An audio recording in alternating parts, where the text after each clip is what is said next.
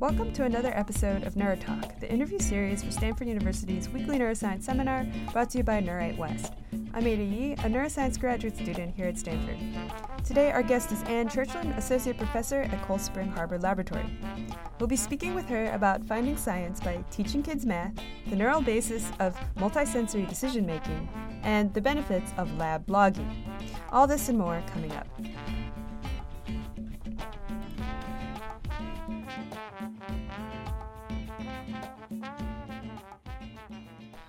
We're here with Anne Churchland, Associate Professor at Cold Spring Harbor Laboratory. Thank you so much for speaking with us today, Professor Churchland. My pleasure. So usually we like to start the show by asking our guests, how they grew up to become scientists. I think this is interesting for a lot of young scientists out there. And I found out that it's actually somewhat of a family business, so to speak, to study the mind and the brain in your family. So your parents, Paul and Patricia Churchland, are both neurophilosophers. And I've actually been publishing on the subject for several decades. Yeah. And your brother Mark is also runs a systems lab over at Columbia. So I just had to ask, was this a dinner table topic growing up, or was becoming a neuroscientist just like kind of a natural fate for you, or did you actually think about doing other things when you were younger? I did think about doing other things. Yes, you're right there to describe it as kind of a family business. We joke that we're kind of like the Smith and Brothers auto repair, except for neuroscience instead of fixing cars. Yeah. I think my parents' enthusiasm for neuroscience, I think especially my mom's, was really evident from the time I was really young. And she was not an experimentalist; she was a philosopher, so she had a really different kind of career than I have. She wasn't running experiments or having a lab, but she was really excited about the field of neuroscience and really believed strongly that it would change the way that people think about how we are and why we do the things that we do. And her enthusiasm was really infectious. I think she inspired a lot of people to go into the field. And in fact, it happens to me a lot that someone will come up to me at a conference and say, it was because of your mom that I went into science.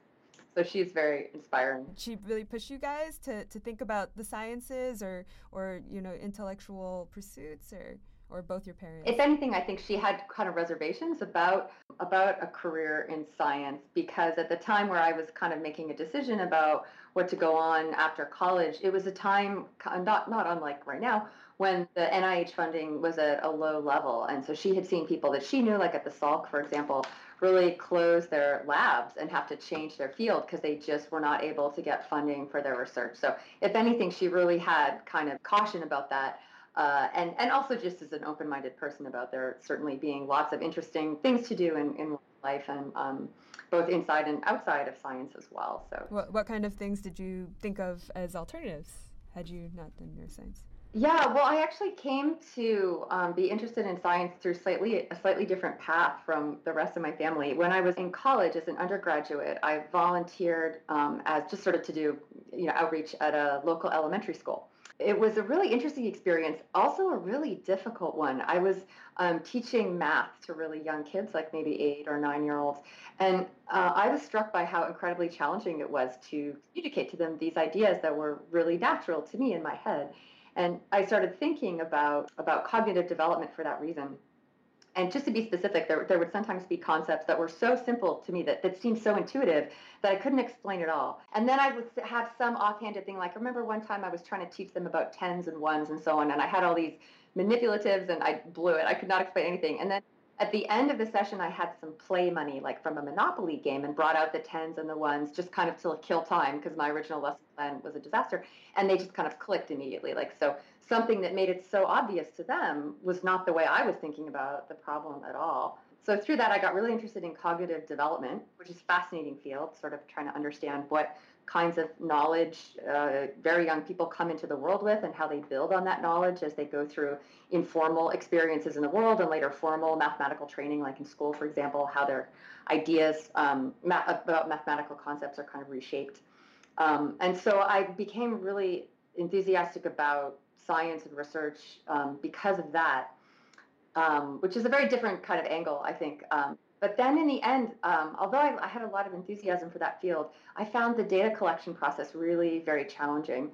You have to identify all these infant volunteers and get them to come into the lab. And at that point, the kind of data sets that we were collecting weren't super rich data sets. They were like a series of reaches that the infant made or something, of 20 reaches, and that was it. So it was kind of a desire to have richer data sets that brought me into systems neuroscience and into animal work, which is a very different field. It was a big transition. You made your way eventually to Steven Lisberger's lab over at UCSF, and that actually ended up being the lab in which you did your PhD. And I know that at the time, and correct me if I'm wrong, he already had a large body of work studying what's known as the vestibular ocular reflex, which is, for those that don't know, it's a reflex that keeps your eyes kind of looking in the same spot when you turn and move. It's essentially that so you don't just become completely dizzy from moving around. And he was studying these neurons in the cerebellum that underlie this reflex, mostly in monkeys. So that's a mouthful, but how did you even end up there? So did you already have an interest in doing experiments? And was this the first time that you had actually done recordings in a non-human model? It was my first experience, yeah. And I really did not know anything about the field at all.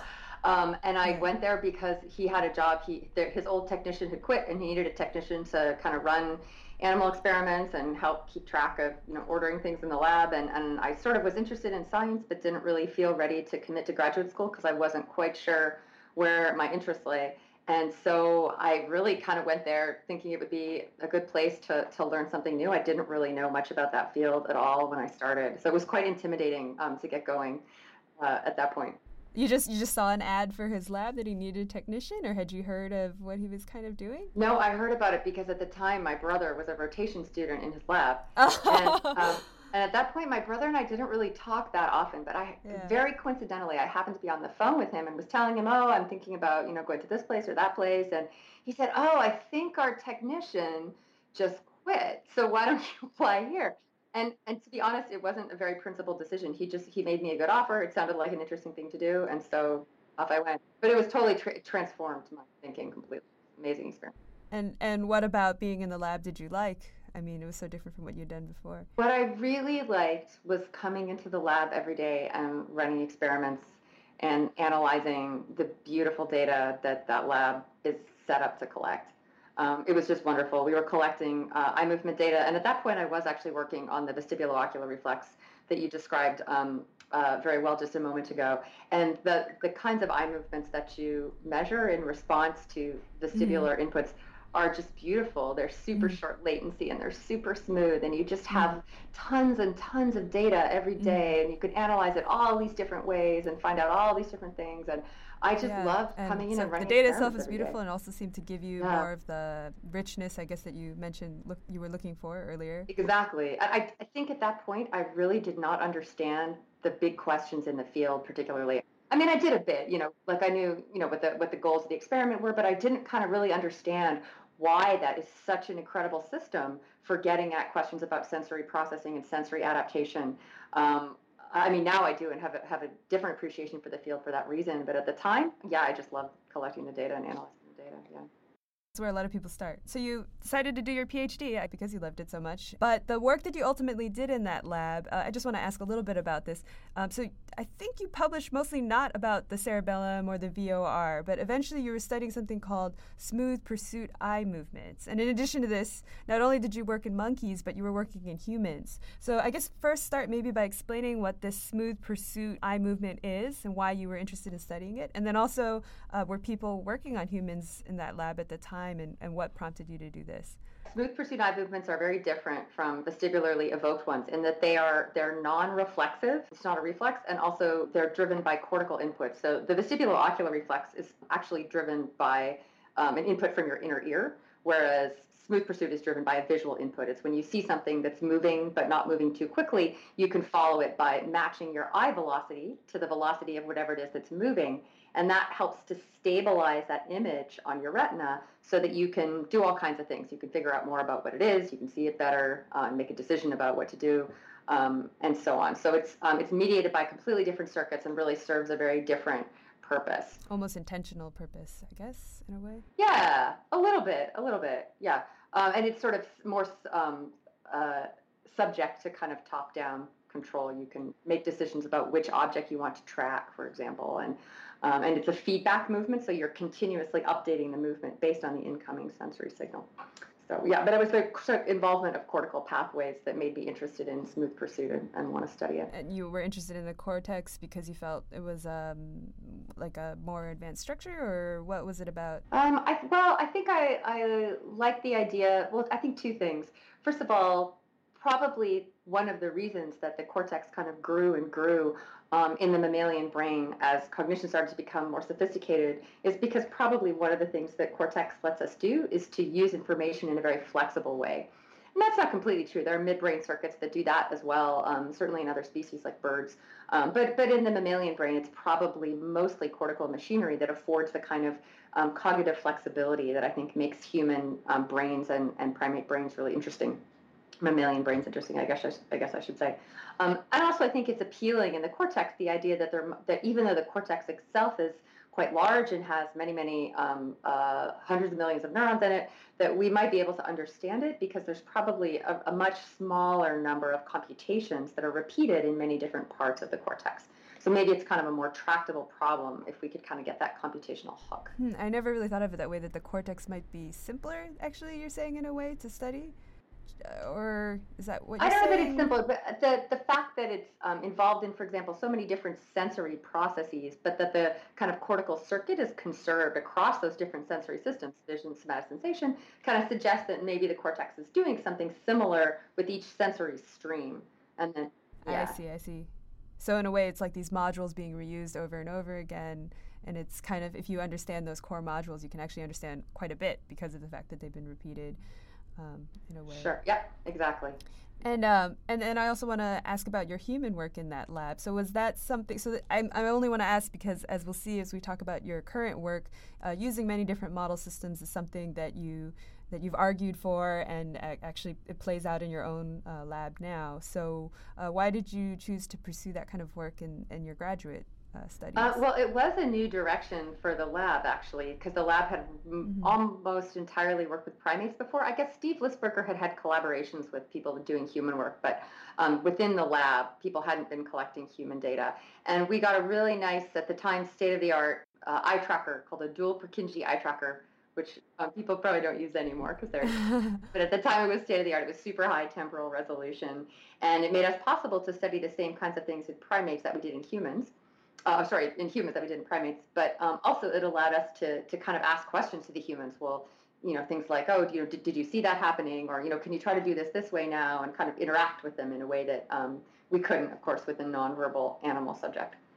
So no one had really done it in the lab before. We all just, I don't know, I never really thought about it. It was just this sort of new setup, and we were excited, and it was a time in his lab. It was just an incredible time. All the people there, we were so excited about science. And we just had this kind of attitude of like, yeah, let's do this thing. Like, it's going to be hard, but we can do it.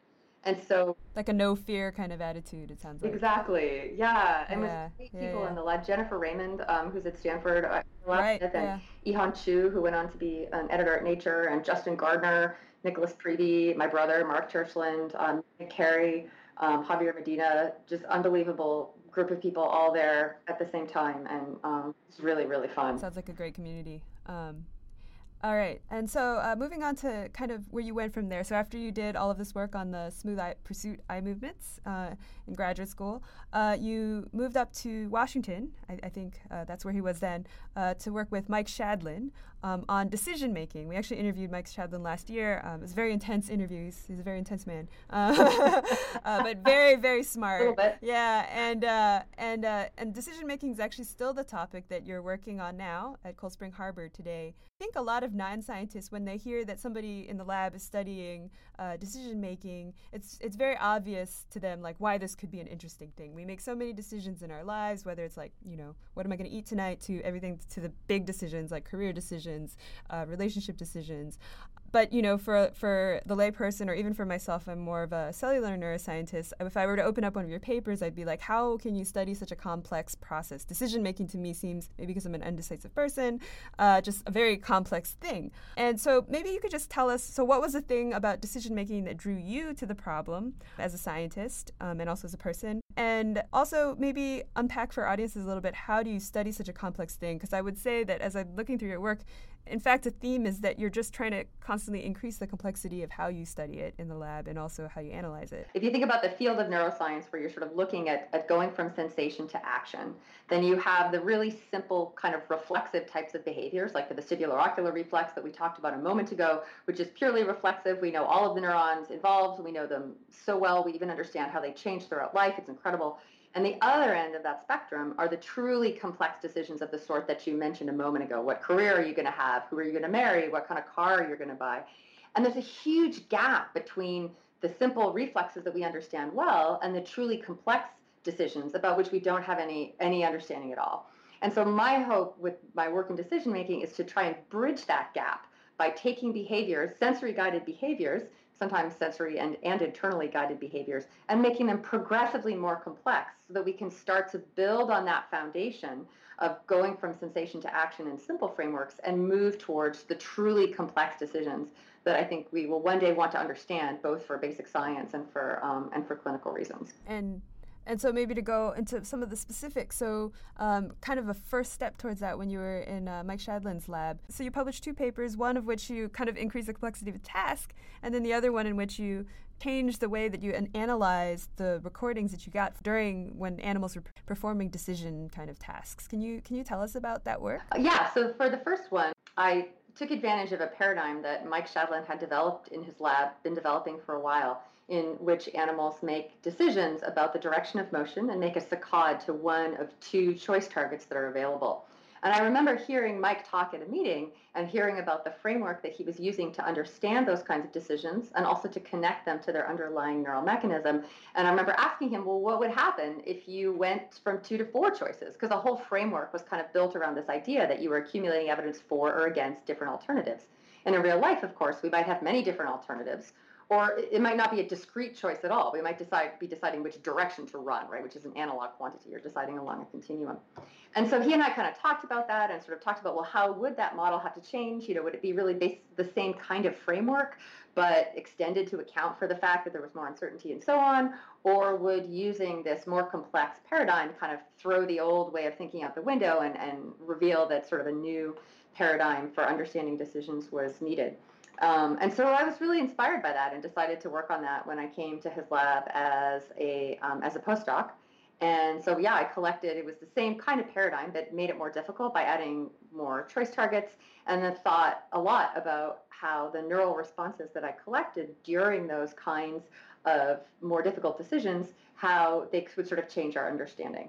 And so it was kind of a small change that I made to the stimulus. I just added a few more choice targets, but it allowed us to begin to ask, well, how can we move this rather simple framework towards understanding more truly complex behavior? And are the animals better at the task, or is it completely different the way that they behave when presented with more tasks, or is it basically the same model applied? Yeah, it was interesting. So the same kind of framework worked, but there were a couple of key changes. So the way that the sensory evidence was handled, the way that the animals kind of made use of the incoming sensory information was very similar for 2 and for 4 choice decisions. So it didn't seem to change things on the sensory side at all. And these are sensory cues like light or... It was all direction of motion. All direction of motion. Yes, they're just deciding about direction of motion of random dots. So sensory side, nothing changed. The sensory aspect of the responses was very similar. But there were instead changes in the animals, what you might call kind of his strategy or his decision policy.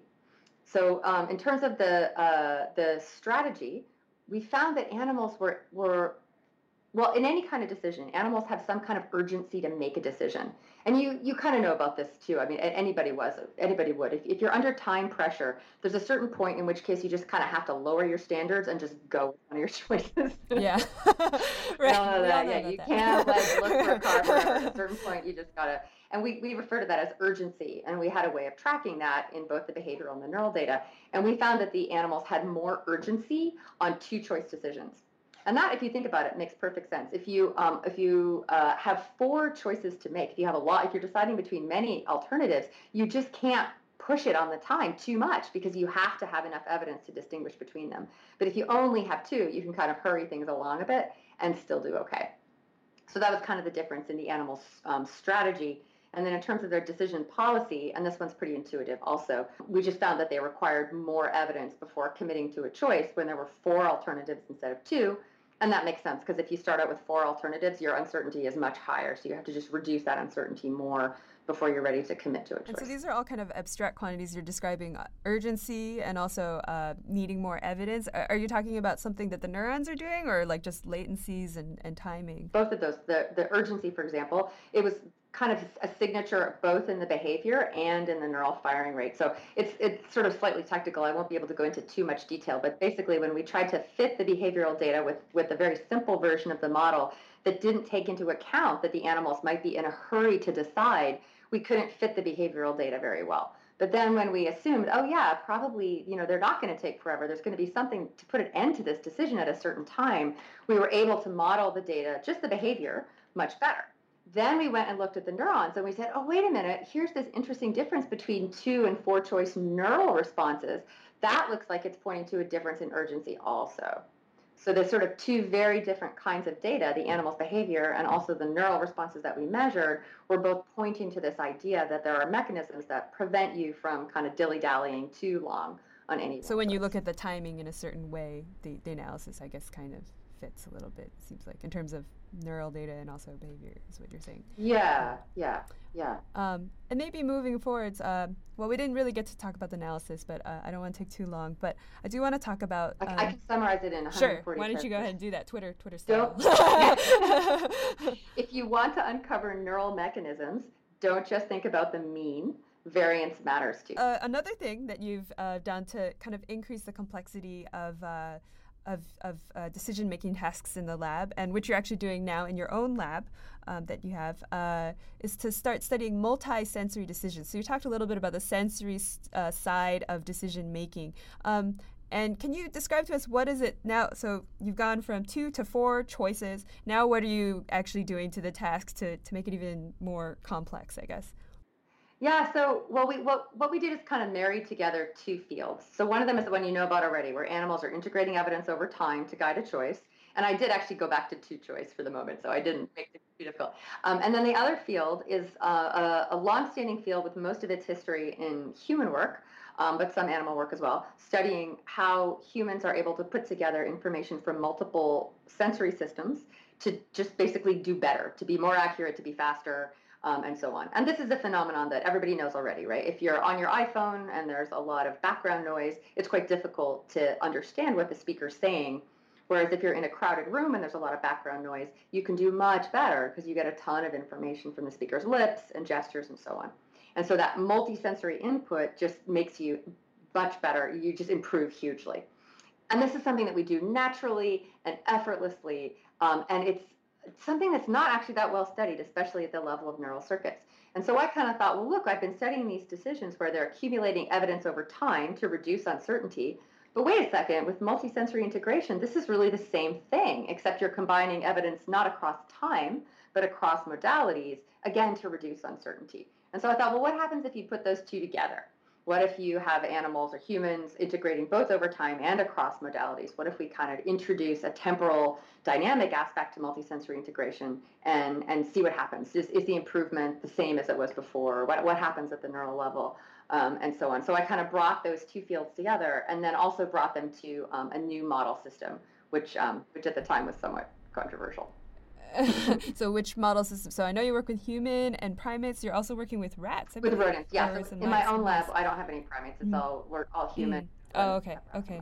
And so that's the controversial part? Yeah. Having decision-making. And why is this? I guess people just think rodents are stupid or they can't make decisions, or what exactly is the controversy? Well, at the time, it was controversial on a number of levels. I think most people thought it was a hugely risky move on my part because at the time I started my lab, I had about 11 years experience maybe working with primates, a huge amount of experience working with primates. and no Right. experience at all working with rodents. And I went to go Oh. open a lab, which is Yeah. logistically was clearly going to be very challenging.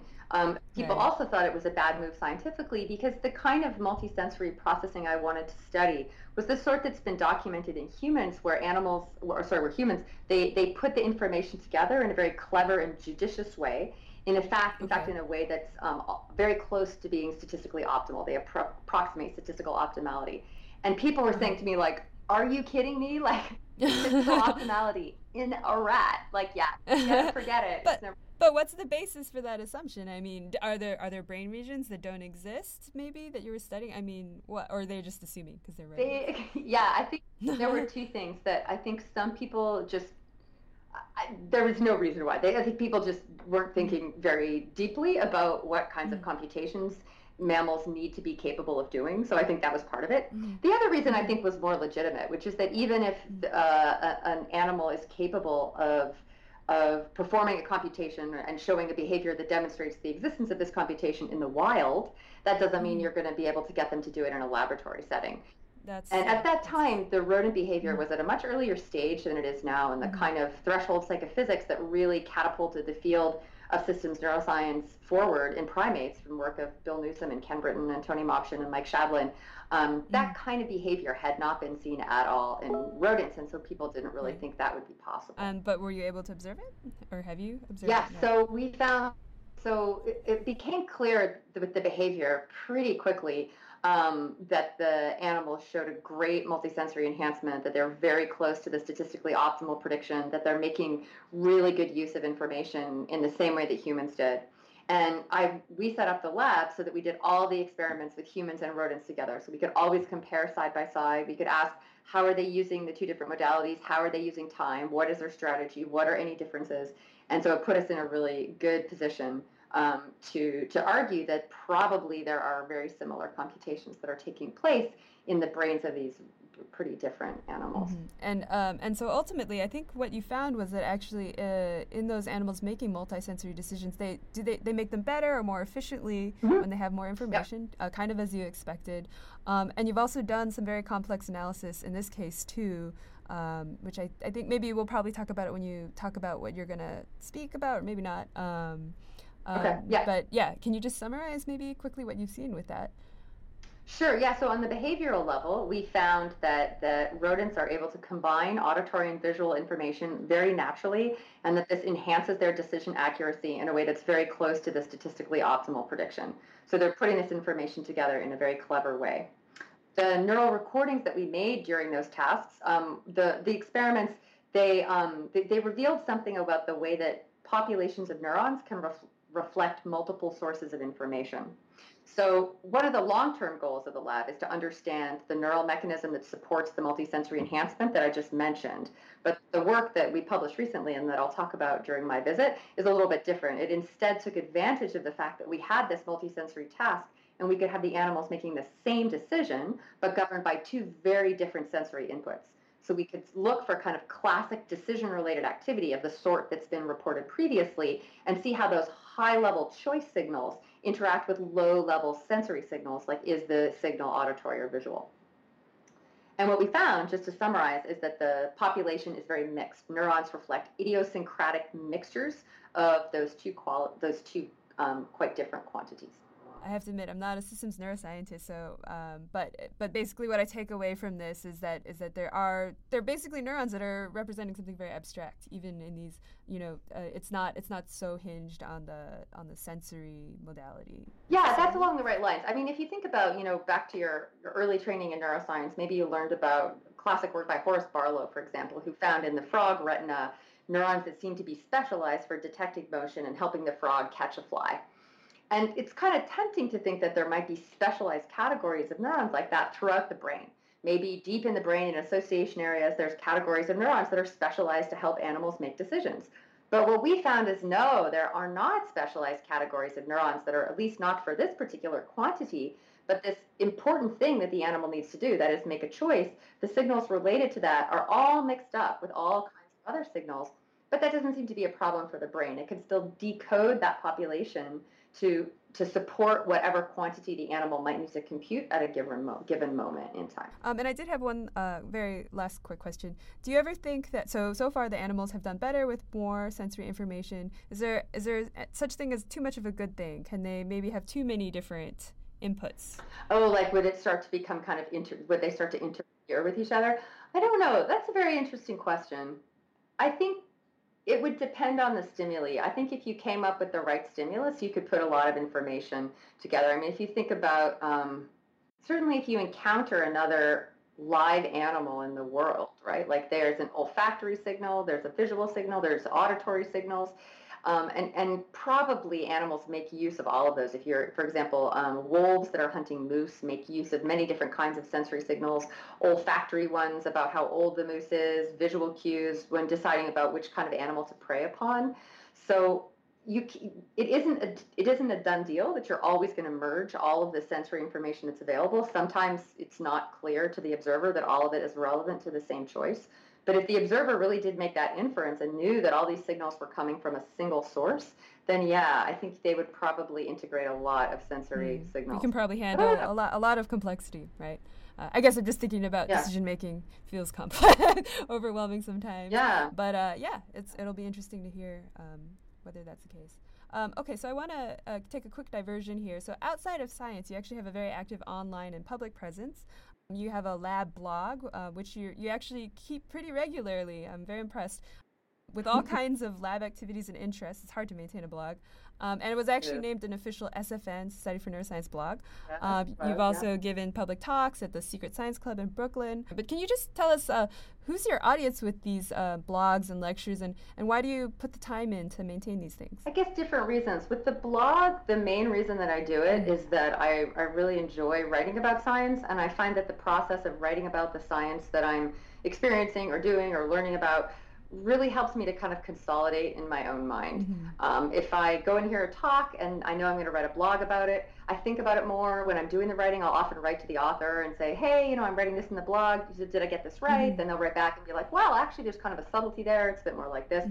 And so honestly, like with the blog, I kind of do it for selfish reasons. It just deepens my understanding tremendously of the science that I experience. And I think we all are facing a challenge now of being so bombarded with information all the time that it's kind of a way for me to kind of focus a little bit on the parts of science that I really care about and are really important to me, and kind of put pen to paper and describe what it was and why it mattered. So I think that's why I write the blog. Right. I actually really like that. In addition to just writing about like what your lab members are doing, you even talk about the papers that you guys have had in your data blitz or whatever it is. So it's a bit of a way to communicate, I guess, between scientists. And also you have another site called annslist.net, which it seems very simple site, but it has like a list of all the current female cognitive and systems neuroscientists that you can invite to your talks or your seminars, which actually I could see would be a very useful thing. Sometimes it's hard to think of people to reach out to. And so what was the impetus for this? Could you tell us the story maybe a little bit? I'm on the executive committee for the Computational and Systems Neuroscience meeting, COSIGN. And I started to make the list because when we form the program for COSIGN every year, especially because it's computational neuroscience, we're always working pretty hard to make sure that the program has balance of gender. And so I started to keep the list just because I would go and hear talks from women in the field and think, oh yeah, that was an awesome talk. She'd be a great fit for COSIGN. I want to just write that down so I don't forget, because you hear talks and then 6 months later they don't come to mind. So I started to keep this list for that reason, and then I kind of added people who used to be COSIGN speakers, because we don't repeat invite, and so I'd added people that were already speakers so that I wouldn't be confused about and re-invite the same person. Right. And then a couple people wanted something, and I would kind of share it, and then it went completely viral. It was not my intention at all. It gets an order of magnitude more traffic than my lab blog does. It is so widely used. It gets so much traffic. It's great. So I really made it for my own use, but it turned out there was really a need. There's lots of people that want to have more of a gender balance at their symposium or their meeting or their departmental review panel or their the reviewers for journals, And so, yeah, it's just incredibly widely used. Yeah, it was even I think the president of S5E2 or something highlighted this. And I went to the site. I was like, this is very simple, but I can see that it's very, very useful. I mean, I've been on the committee for selecting speakers, and it can be hard to think of people sometimes. So it's extremely good resource. Could you just give us a short preview of your upcoming talk next week? Start out by describing the behavior that I mentioned to you earlier ago, where we trained animals to make multisensory decisions and to be able to guide the same choice by very different kinds of sensory inputs. And then I'll talk about how we recorded neurons during those behaviors and what we learned about how cortical populations work together to make sense of complex signals and guide decisions. I usually like to close with what we call the rapid fire questions. So these are going to just be some short questions. They should be fun. Answer with whatever's on your mind. Right? Okay, I'm nervous now. So, all right. So the first question we always ask is, if you could go back in time and speak to yourself, Anne, as a graduate student, what advice would you give yourself? I would say don't get discouraged.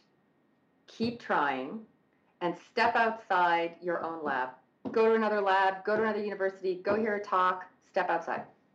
Get some perspective. Yeah, that people get lost in the lab sometimes. That's actually really good advice.